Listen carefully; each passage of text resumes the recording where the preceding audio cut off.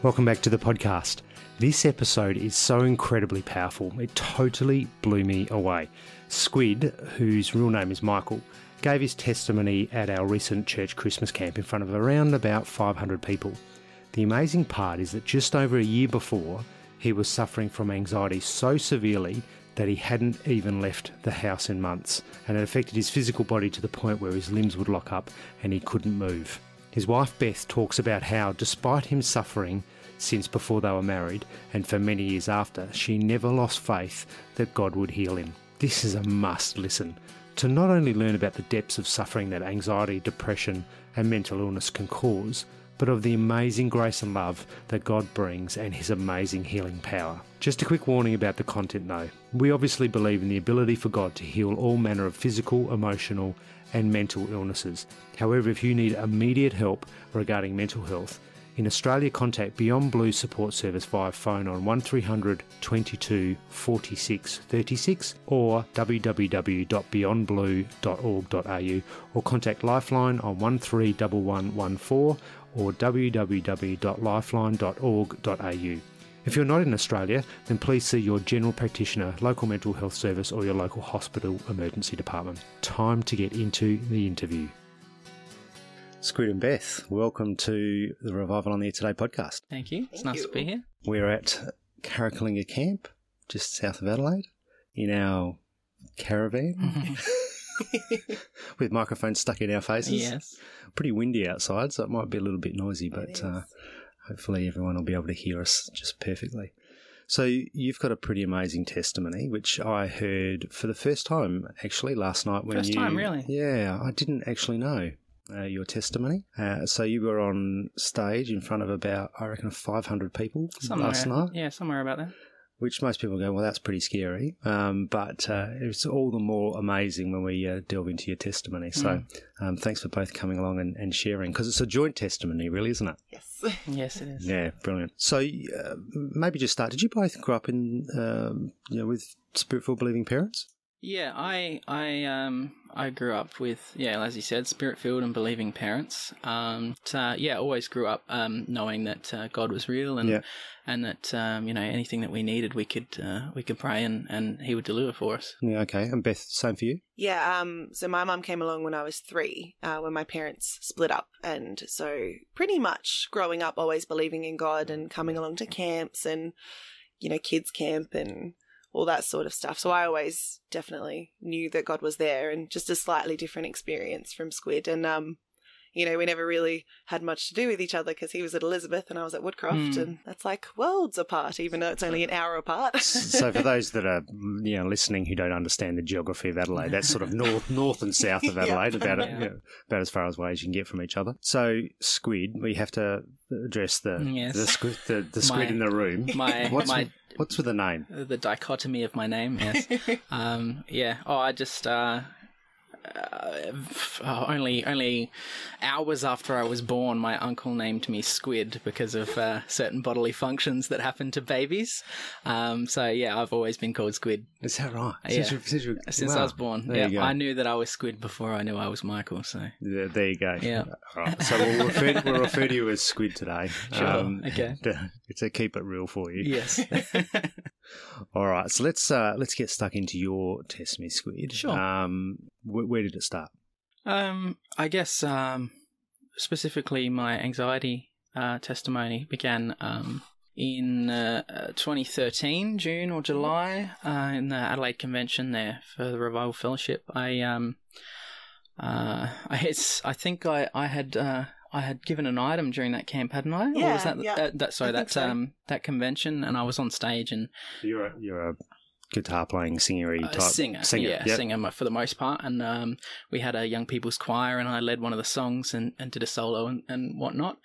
Actually, I remember that. Yeah, you wouldn't think that sort of bubbling behind the surface there was the volcano was about to erupt, so to speak. But after all that was done, I was sitting in the middle of convention. There's 1,000 people around me, and I felt wrong. I felt separate from the crowd. I felt like I was the only real person in the room, and everybody around me was like a trap or a monster, you know, waiting to jump out at me. And so I And had you had those sort of feelings before, or was that sort of new and foreign to you? No, it was very new and foreign to me. I've never enjoyed crowds particularly. Me neither. I'm not a crowd guy. Yeah. I'd rather be behind the microphone here. And I'd never enjoyed the stage either. I sort of pushed myself through it because I'm a reasonably talented singer, and that's a shame to hide that. So I persevered and did this sort of stage thing. But I've never liked crowds or stage, and but it wasn't anything like this. So I couldn't explain it, and I just left. I don't think I even said anything to anybody. No. I just walked out and went out, got some air, and went out and looked over the Torrens, and I had a panic attack standing out looking at the Torrens, and there's people eating lunch at a restaurant to my left, and people looking over and wondering what was going on. And so what does a panic attack look like for those that don't understand what that is? So usually the first thing that happens is your heartbeat raises. It starts thumping and going really fast, like you're really nervous. Then you start breathing really quickly and heavily, then some weird things start to happen because your body's not getting the oxygen that you need. For me particularly, it can vary for some people, but for me, it started with the roof of my mouth would get tingles, and I'd feel like my teeth were going to fall out, and then it would spread to my whole face, and I'd feel like my face was going to fall off. Whoa. It's a really weird sensation, and if it continues, eventually all my limbs would lock up, and I'd end up in the fetal position and sort of writhing on the floor, not being able to control sort of my reality, really, not being able to control what I knew was real and what was not, and you can really bring up the demons in your mind. You know, you can really bring up your worst nightmares and really believe that they're real during these panic attacks. But this one out on the Torrens wasn't perhaps that dramatic. But it certainly wasn't easy in any case, and I'd had a panic attack before in my childhood, but not to the same scale as what would come. And so, Beth, where were you at this point? Were you? I was still in the meeting, and I noticed that he'd been gone for a little while, and I thought, oh, that's weird. I should probably just go check on him. And that's really weird for us. We're pretty. We've been pretty independent of each other, but still together because he was living in Mount Gambier at the time and I was living in Adelaide. I was at uni. To clarify, we'd been dating for 6 months. Yeah. And hey, I did that. My wife and I did that long distance dating thing. And I was living in Mount Gambier, she was living in Adelaide. There you go. Hey, I get it. I understand. Yes. Good recipe. So I think, honestly, looking back, I think the Lord sort of gave me a little nudge and went, you need to go outside. And I went outside and I found him. And he told me what had happened. He was sort of finished by then. And I said, oh, you just had a panic attack, because I'd had them going through year 12 a couple of times. So the same sort of, quickening of the breath and the heart rate, and you can't calm down and you can't quite cry. You can't let all of the emotion out. And it's a horrible feeling. Wouldn't wish it on anybody. And so I went out with him and had a little bit of prayer with him. But then we went back in and he was okay for pretty much the rest of convention, and we still went out for fellowship with the saints. And so didn't think too much about it at that point. Just thought, okay, some people get really nervous here at camp on New Year's Eve with the hundreds of people that are here, and I know lots of people who get uncomfortable at convention because there are so many people around. Just hadn't really thought too much about it at that point. Okay. So what happened after convention? Over the next sort of few weeks leading up to maybe 3 months, I began to get them first, a couple a week, and then it progressed until I was having a couple a day. Whoa. It just really sort of opened the floodgates. I was there was nothing particularly stressful going on in my life either. I was happy. I was in my third year of my apprenticeship. I'd been going out with Beth, and I was pretty sure I was going to ask her to marry me pretty soon, and things were great. There was nothing really stressful going on, and so I couldn't really understand why this was happening. At first, I put it down to I thought I might have been undiagnosed, perhaps like ADHD or somewhere on the autism spectrum or something like that, because I really felt that I was broken. I really felt that there was something wrong with me. like with my brain, and it just didn't feel the way I saw the people, everybody else around me. I felt like they, could control themselves and could think clearly all the time and things like that. And I sort of, which of course everybody's complicated and everyone struggles with their emotions and their, controlling themselves. But I thought something was so broken, and I didn't know what it was, and I was hiding it from my parents, who I still lived with. And did you know, Beth? Did you know what was? Yeah. So when he would have a panic attack, he would call me, and we would have some prayer. And I was constantly telling him, you need to tell your parents, because I can't be there with you all the time. Adelaide's 500 kilometres away from Mount Gambier. And I was, really pushing him to tell his parents, but he wouldn't. And in the end, I sort of dobbed him in. Mm-hmm. He was having a panic attack, and I was in Adelaide.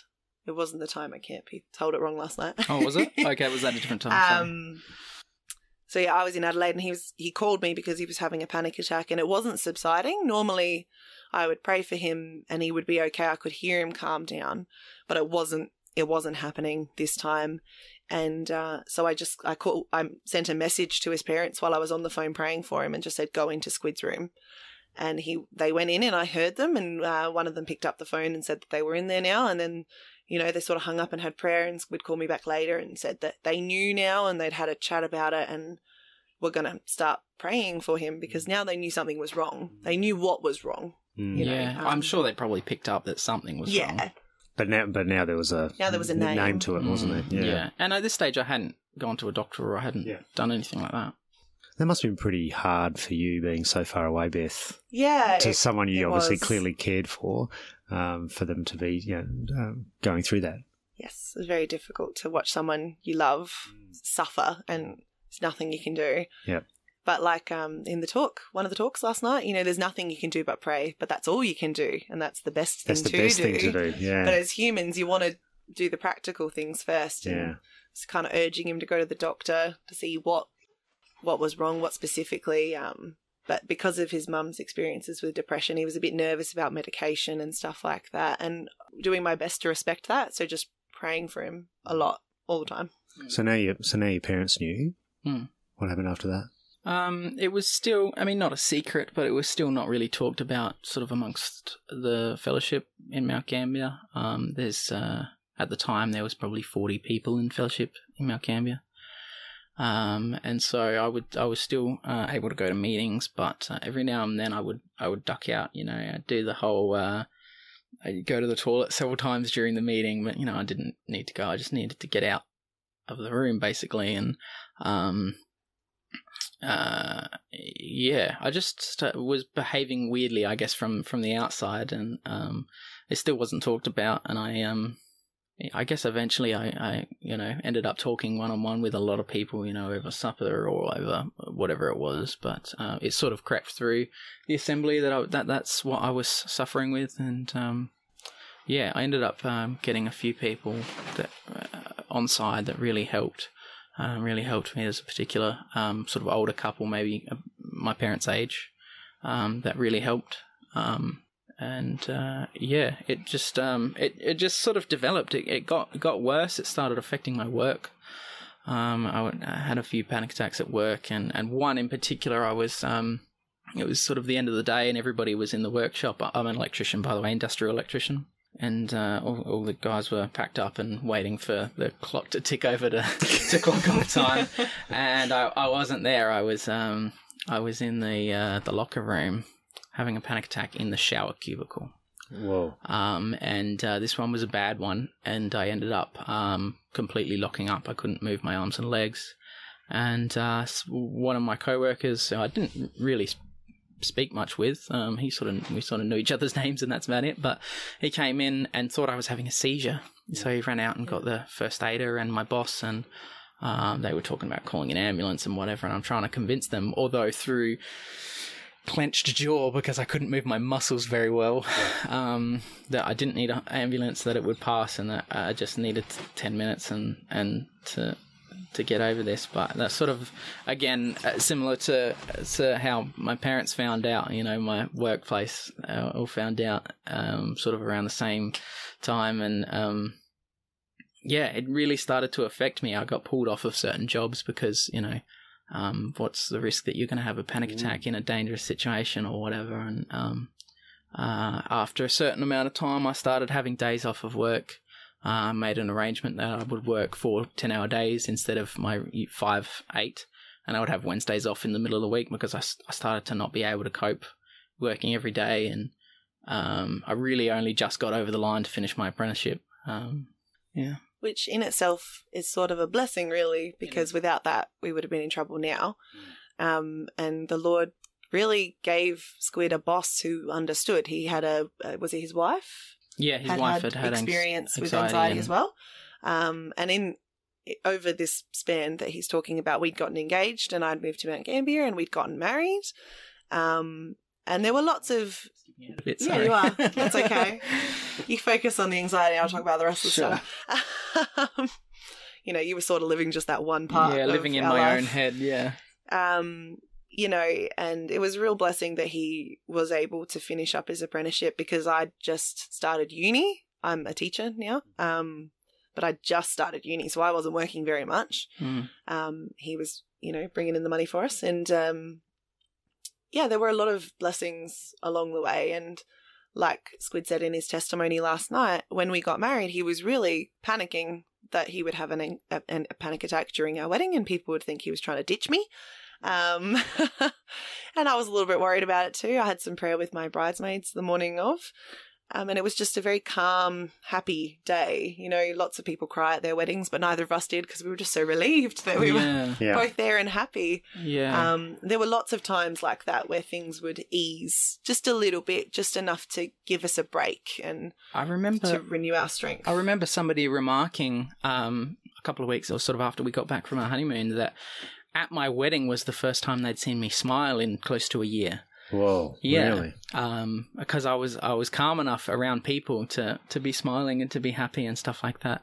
That day was a real blessing. You know, beyond just getting married, being able to have my mind again for that day and for the couple of weeks, you know, our honeymoon and stuff like that. And did either of you question getting married? No. Well, no, I didn't. So when you're having a panic attack, all of your doubts come right to the forefront of your mind. And I remember this one heartbreaking time. Squid dropped me off back at my place in Mount Gambier, and he was just sobbing, begging me not to marry him. And I said, no, it's for better, for worse, and that starts now. You know, richer, poorer, sickness and in health. We've done a lot now. And I just said, this isn't you, this person right now. I'm like, and I don't believe you. So I'm going to marry you. Wow. And we even had to step out in faith a little bit to get married because logically we should have had a very small wedding, but we didn't want that. We wanted to celebrate with, well, our families are huge. So it was about 100 just family and then, you know, 60 to 80 friends. So it was a real leap of faith even to have the wedding we did have rather than just, you know, nick off to the registry and not avoid all the fuss. So where'd you get married? In Adelaide or in Mount Gambier? No, in Mount Gambier. And whereabouts? The Rose Garden. The Rose Garden. Sort of main corner of Mount Gambier. You know it. Yeah. You know Mount Gambier. We thought the Rose Garden was cute because my maiden name is Rose. Nice. It was amazing that even that I have clear memories of our wedding because a lot of the time that I'm talking about, I sort of have only vague, fuzzy memories because just my mind was just broken. Yeah. But I very clearly remember our wedding and our honeymoon. If you don't remember any day, that's a day you want to remember. Well, on our honeymoon, we went to the Gold Coast, so we went to the theme parks, hundreds and thousands of people, and he was fine. It was like, praise the Lord. He gave us, I think it was a couple of months. There was some time when we got back that I was sort of clear and able to function and stuff like that. But then what happened after that? I mean, it wasn't time yet, was it? So, I mean, things just, I don't know that there was a tipping point, but things just steadily got worse again as they had before. And like I said, just not long after we got married, I finished up my apprenticeship, and I was looking for work after that because my employer was the type to sort of train up an apprentice and then let them go and find their own work and everything. So yeah, I was looking for work and I couldn't find it, and it was stressing me out and stressing Beth out, and yeah, things just really spiraled at that point, and very rapidly. It wasn't long until I mean, I did get a little bit of work. I got 3-4 months of work. 3 or 4 months. But yeah, things just got really, really bad. I remember sort of 3 months or 4 months into that job, I was helping out a different team. We were replacing a lot of the pokie machines in the Mount Gambier RSL and moving them to a different room. It was a big job, so they pulled everybody from all different projects onto it. And I had a panic attack in the middle of the Mount Gambier RSL at lunchtime. And I sat down on the floor and I literally couldn't move. I couldn't move my legs, and I couldn't, and nobody understood what was happening to me. I mean, the person that I worked with the closest knew that I had these attacks, but sort of my boss again this time didn't know, and this boss was a little, not less understanding, but he sort of didn't have the personal experience that my previous boss had. But yeah, so I had this panic attack, and I just didn't go back to work the next day and the next day, and a couple of months went by, and I realised that I should probably go back and get my tools. So you hadn't been back to work for a few months. And I hadn't rung my boss. We just both understood. I couldn't work. I couldn't do it. And so had you sought any medical help or anything at this point? By this stage I had. I'd been doing counselling. And you've been diagnosed with first panic disorder, then generalised anxiety disorder. Yeah. And so what's their treatment? What's their advice? How do they work through that? To begin with, I resisted medication. Yeah. I really didn't want to go down that path. I'd seen the rigmarole that you go with trying to figure out what your medication should be and how badly it can spiral if you get it wrong. So I didn't want that. And so apart from that, all that could be done was counselling. And was that helping or changing, the severity of what you were dealing with? It was helping, yes. But my counsellor was, he was a Christian, but not as we would know it. And he didn't believe in divine healing, and sort of didn't fully understand where I was coming from about what my relationship with God was. He was more interested in using prayer as a form of meditation and things like that. I mean, it was good that he encouraged me to keep praying, and of course there was a few natural things that helped. I got some exercises that I could do to detangle my brain, if you know what I mean, when I was feeling like a panic attack was about to happen. So yeah, it was helping sort of day to day, but it wasn't stopping the trend of things getting worse. It wasn't solving it. No, certainly not. Yeah. No, just sort of managing it a little bit. Yeah, okay. And eventually you did go on medication. Eventually I did, yeah. It sort of reached a point things were getting real bad. What does real bad look like? Because it already sounds real bad to me. Well, one particular real bad time, there were lots of things. If Squid was having a panic attack and I was there, he was sort of okay. But if someone else came, like his mum came up to him once, and the look on his face, he didn't recognise her, and he was terrified of her. And she's not a scary woman. He loves his mum. But he was terrified of anyone who wasn't me in those moments. And there were sometimes, normally he would, if you think of a bottle of Coke shaking up and then you let all the pressure out, he would feel better after a panic attack, like the pressure had been released. Yeah. One particular time, though, the panic attacks kept happening. He would finish one and then immediately straight onto another panic attack. And that happened 3 or 4 times, and we ended up having to call an ambulance because nothing was working. I couldn't even pray anymore. I was so upset. I was just sobbing. That was the time I thought I was going to lose him to this. And that was a really hard time, obviously. And praise the Lord, by the time I got to the hospital, he was okay. Those panic attacks, that's cyclical. They keep going and going, after the one stops, the next one starts. They hurt physically they hurt. Like your lungs are working so hard, and when you're that badly starved of oxygen, your muscles burn like you can't believe. I felt like I was in a pool of acid. Wow. They burn so bad, and it does for days afterwards. The day after that, I slept the whole day. So beyond just being emotionally draining, they actually really hurt. Wow, that's amazing. And, there were a few times when it had been going on for a long time, a few years, 2 or 3 years by this point. He'd get a bit down and the Lord's not saving me. And I remember in the middle of one panic attack, he just cried out, "Lord, kill me," because he knew that he couldn't take his own life and he didn't want to do that to himself or to me or to anyone else who cared about him, but he didn't want to live anymore. Yeah. And there were a few times when I went to the meeting not knowing what I was going to come home to. Yeah. And I just really had to go, "Lord, you've just got to keep him around," just because I never had any doubt that eventually he would be healed. And I used to say to Squid, either you're going to get healed or the Lord's going to come back, and either way is good with me. Yeah. And, there were a few things we used to do, like before we would go into a meeting or a camp, I'd get him to say, "I am a son of the living God and I will not be afraid." And he'd go, "But I am afraid." I'm like, "But you got to just keep saying it. Trick your brain." It's a pretty powerful statement, isn't it? Yeah. Because that's exactly who we are. And suffering as I was, I didn't want to say it a lot of the time because I how do I put it? I didn't. It's such a powerful statement, and I didn't feel powerful. I didn't feel like I earned the title of the Son of the Living God. You know what I mean? Yeah. It's not something that can be earned, though. No, is it? That's right.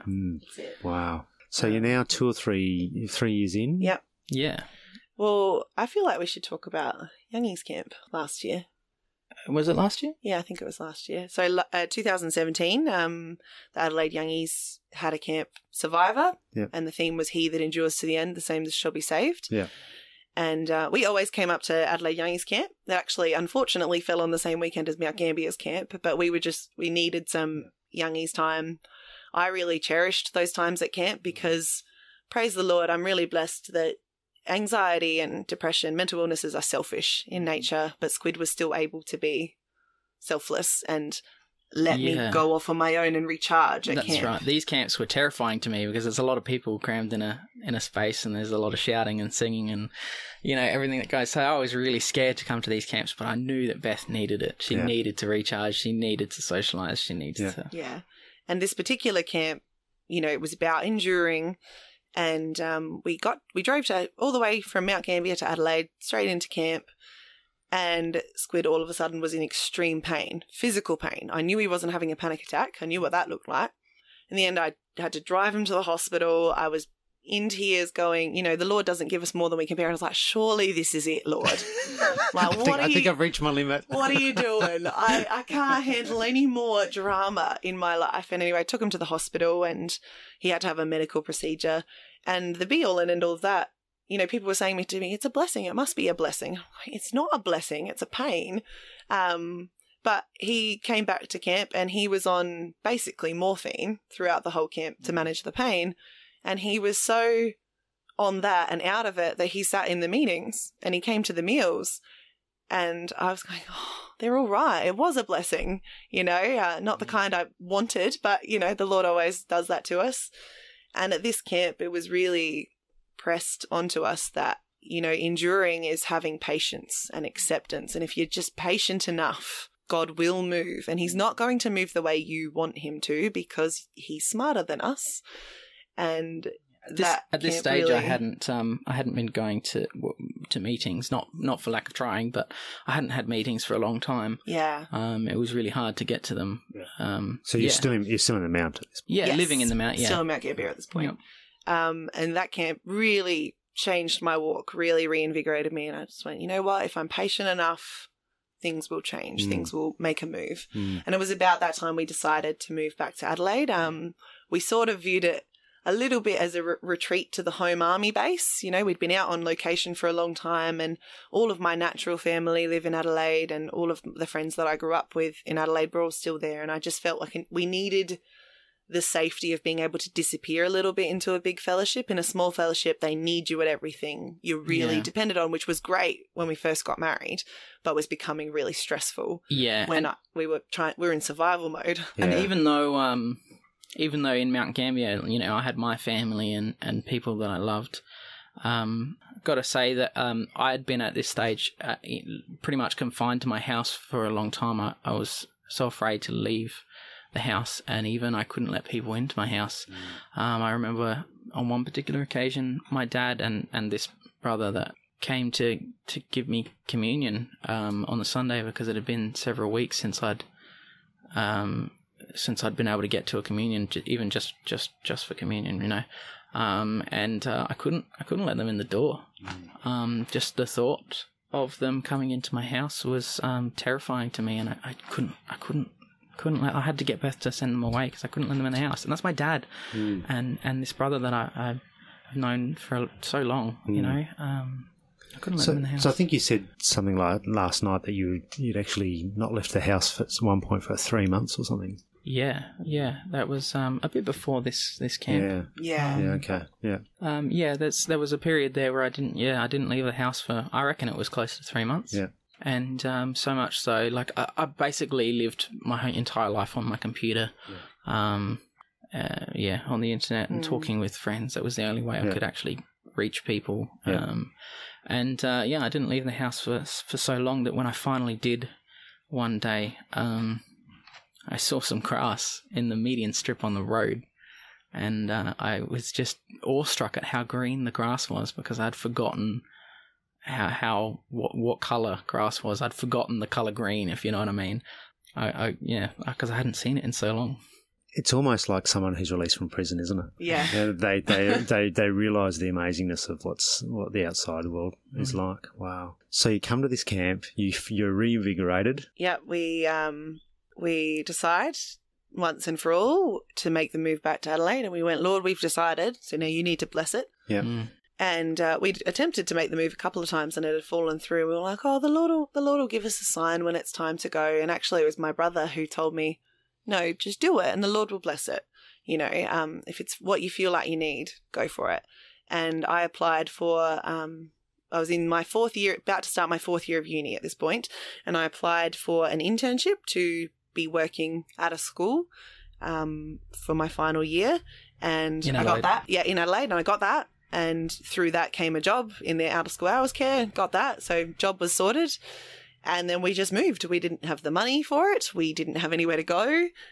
But it was all blessed. We had people who helped us with the move, people who paid for the moving van. We moved in with my dad for a little while. And it was just so of the Lord, all the timing.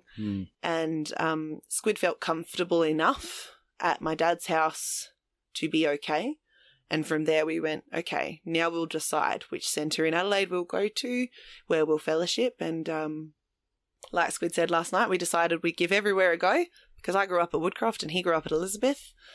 So we went to Woodcroft twice. I actually didn't want to fellowship at Elizabeth because I'd had these hangovers from my childhood, and I sort of was like, if I go back there, they'll just see me as a kid, and won't recognise, how much I've grown since then or anything like that. So we actually didn't want to end up at Elizabeth. Yeah, well, the Lord has a plan. Yeah. We decided we'd go everywhere twice, and we'd go to a house. We'd try and get to a house meeting in those times, and we'd go to the event, whatever it was. Yeah, we went to Woodcroft twice, and Squid sat in the car. Yeah, both times I ended up in the car and couldn't face the meeting. And he left after the first meeting on one of those weeks. We decided, through a set of odd circumstances, to go to Elizabeth next, which is further away than the Vogue, so I'm not sure why we did that. We went into Elizabeth, and I went in and chose a special seat so that Squid could run away if he needed to. So imagine at this point, a few years in, you're still praying, obviously, for healing. Yeah. Yes.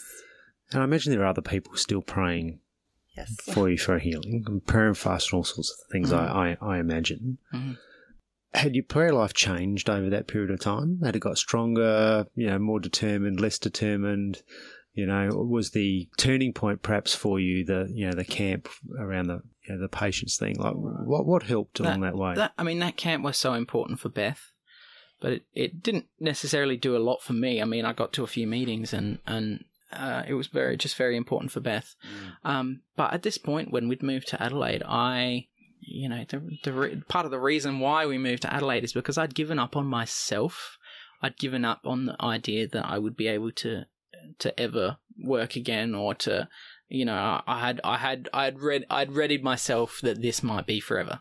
This might be for the rest of my life and our lives together. Yeah. So I wanted to move to Adelaide to make sure Beth had the support that she needed, in family and friends. Yeah. And I stopped praying for myself and I started praying for Beth to have the strength to deal with this, because we were married and for better or for worse, and it was certainly pretty rough. And so I wanted to make sure that she was strong enough to, she was still finishing the last year of her degree and trying to work and do this unpaid internship at the same time, and it was a lot for her, and I'd given up on myself. So your prayer had changed from requesting a personal healing to praying for Beth, for her to have the strength to be able to continue to support. I think my prayer changed. I think I was kind of always generally praying, Lord, deliver Squid from this, deliver us from this. And, along the way there were times when money got very tight. I was like, Lord, please provide for us. And he always did. We never ran out. We never went wanting. And I think for me, it became, all right, Lord, give me the patience I need. Give me the strength I need. And he always did. There were times when I was like, you know what, this is way too much work. I'm sick of all of it. And then the Lord would just give me peace and strength, and I'd go. And I never doubted that Squid was going to be healed one way or another. And I just prayed every morning. I prayed, Lord, get us both through this day. And then at night I would pray, Lord, thank you for getting us through this day. And, every day just not thinking about what tomorrow would be. And for these 3-4 years, so we've been together for nearly 6 years, and it was about 4.5 of that was with the anxiety. For that whole time, our life had been on hold. I was at uni, but Squid wouldn't let me quit to work more. And we couldn't plan. We couldn't do the young married, go overseas and visit other fellowships thing, because he couldn't get anywhere near an airport. We couldn't plan to have children because kids freaked him out while he was anxious. And so our entire lives were just spent in this limbo of not being able to plan for anything. So I just went, all right, just give me the strength for today. That's all that I need to deal with just today. And that's definitely, I think I became a lot more present in my walk with the Lord, not planning for the future. It was just, okay, what's today going to bring? And I think it just definitely turned more to my Bible and read a bit of Job. I was like, Job had patience, I can have patience. We all tend to Job at times like that, don't we? So now, you're off to Elizabeth for a meeting? Yes. Yes. The night before, we had been staying for a couple of days with my brother and his wife, and she had been close with another sister, an older sister, who had gone through. She'd had a mental breakdown and anxiety and everything like that, and she'd received her victory. She'd been healed of it, and she was soldiering on in the Lord. And this was somebody that I kind of grew up with. She's friends with my mum, and she'd always been around. And I looked at her with such jealousy and such enviousness, because she'd gotten the victory and I hadn't. And as far as our beliefs go, right, God loves us all the same, and He wants to care and provide for us all the same. So why had she gotten this healing and I hadn't? And Beth and I were still struggling so much. And we were staying with my brother and his wife, and this sister was over for supper that Saturday night after a prayer and fast, and talking really kind of like this into detail about how everything went down for her. And it just really how do I put it? It made me realize that we weren't playing a game, that God really did things And like, of course, I had always known that, but I don't know. My perspective just shifted that night. I really loved this sister, but I was so jealous of her, and it really it put a bee in my bonnet, you know. And I didn't sleep very much that night. Did it put a bee in your bonnet or a fire in your belly? Bit of both, I guess. Even just before he goes on, that same day, so we hadn't gone to the prayer and fast because we had a family commitment. And also it was the prayer and fast where they were going to get the youngies to sit on the stage, and Squid was like, I'm not going anywhere near that. And so we'd been at this family commitment, and when Squid got really stressed towards the end, it wasn't a panic attack that he had mutism. He could not physically talk Which anymore. wasn't uncommon, by the way. Yeah, it did happen a lot. A lot. So what do you mean couldn't? It's like the part of your brain that processes words wasn't working. It was locked up and filled with cement. And so you're still thinking thoughts, but there's no way to get that actually into action. Out of my mouth. Yeah. Right. Wow. And he didn't look like he was panicking in those moments, but he just couldn't talk at all. And that happened to him that day before we went and had a chat with his sister. And so then, you know, what happened that weekend was even more stuck in my mind. Yeah. Yeah. So, I hadn't had much sleep that Saturday night, and Sunday morning came, and I used to have a thing about getting ready to go somewhere. I used to, on Sunday mornings, I would get up and, if I could, have a shower or the night before or something, and get changed as soon as I got up. Because if I got ready to go somewhere, I would lose it in the process, and I would have a panic attack, and I couldn't leave. So as was my usual way of doing things, because I used to have panic attacks in the shower. Those are some of the worst. Anyway, but on this morning, I was really, really casual, and I got up and I had my breakfast, and I had a nice conversation with my brother, and I had a coffee, and it was all really casual, and time came to get ready for the meeting, and I just jumped in the shower and didn't even really think about it.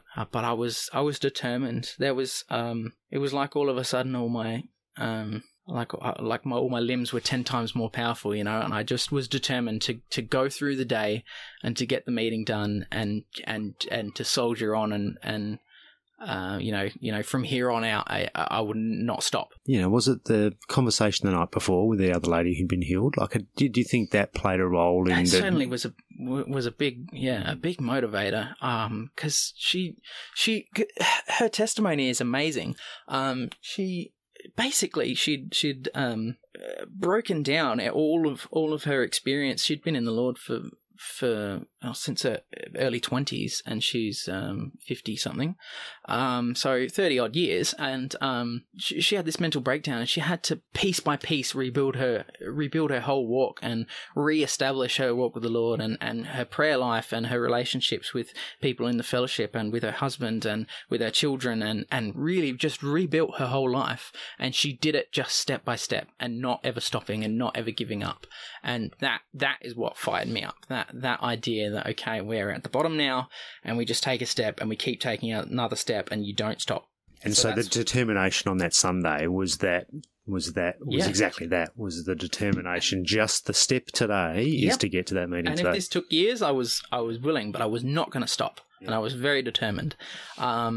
So getting ready for the meeting, I just went through the shower, and I prayed through the shower and got ready, and it's time to go, and we got in the car and drove. At this stage, I didn't trust myself driving, so Beth drove to the meeting, and I sort of had this moment of hesitation once we got to the meeting at Elizabeth, and we sat in the car park, and I hesitated whether I would go in or not, and Beth went in, and she arranged for me to have a seat in the sound box. It's at the back of the hall. It's a bit separate from everybody. Yeah, so she'd arranged this seat. And to begin with, I didn't want to take it until after the choruses, because they're quite loud sometimes. So I sat in the car and listened to the choruses on the radio.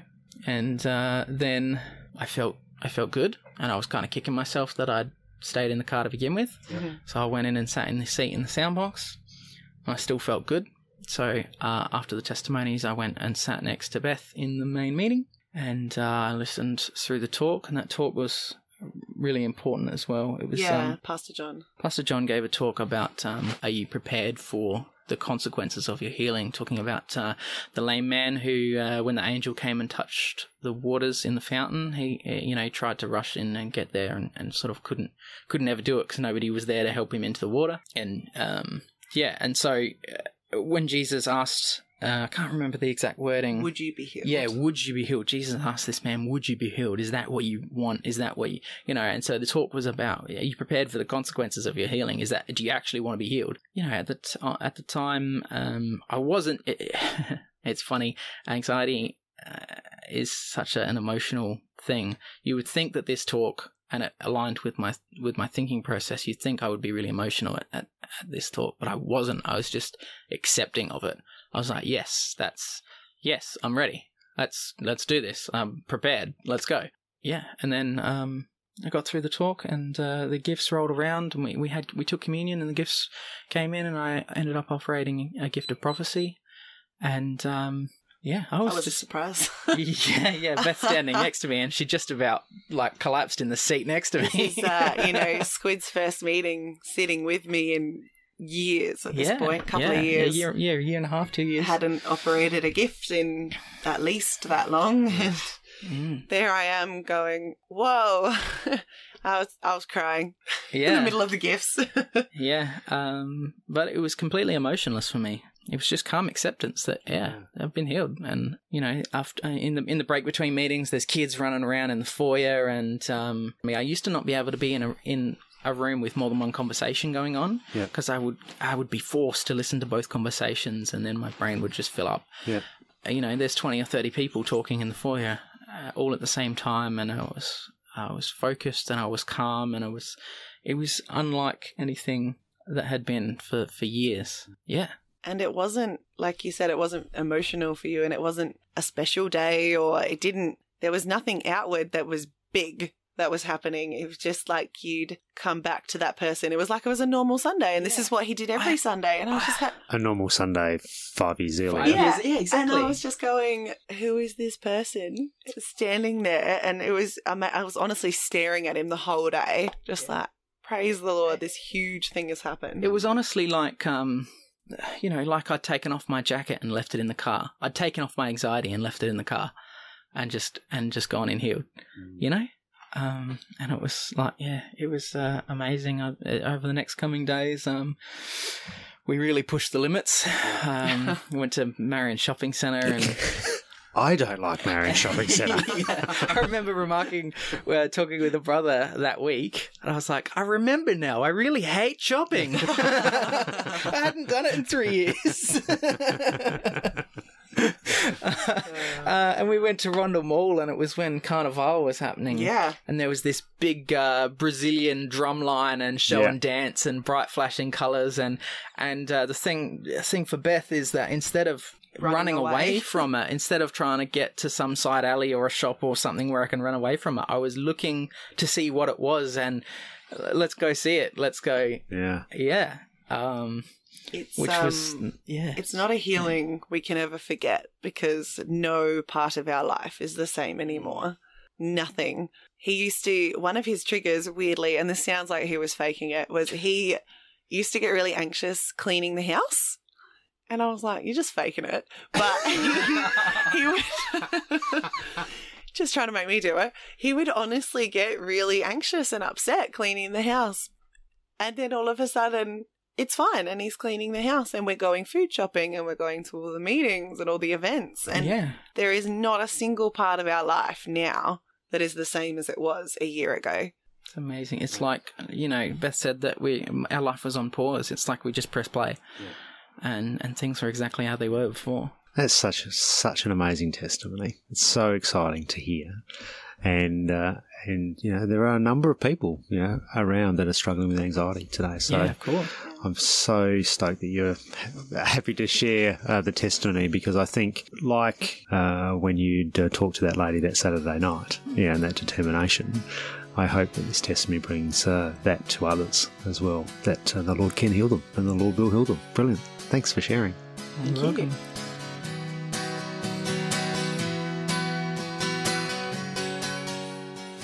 Squid's story really embodies the power of sharing our testimonies with each other. Why not share this episode or the podcast in general with people you know? Who knows how it will inspire others to achieve their victory? There's a couple of references to scriptures in the Bible which I've included links in the show notes for you. Would you like God to change your life like he changed Squid and Beth's? Send me an email on podcast@revivalontheairtoday.com or head over to our website to find out what the Bible says, www.therevivalfellowship.com. Until next time, God bless.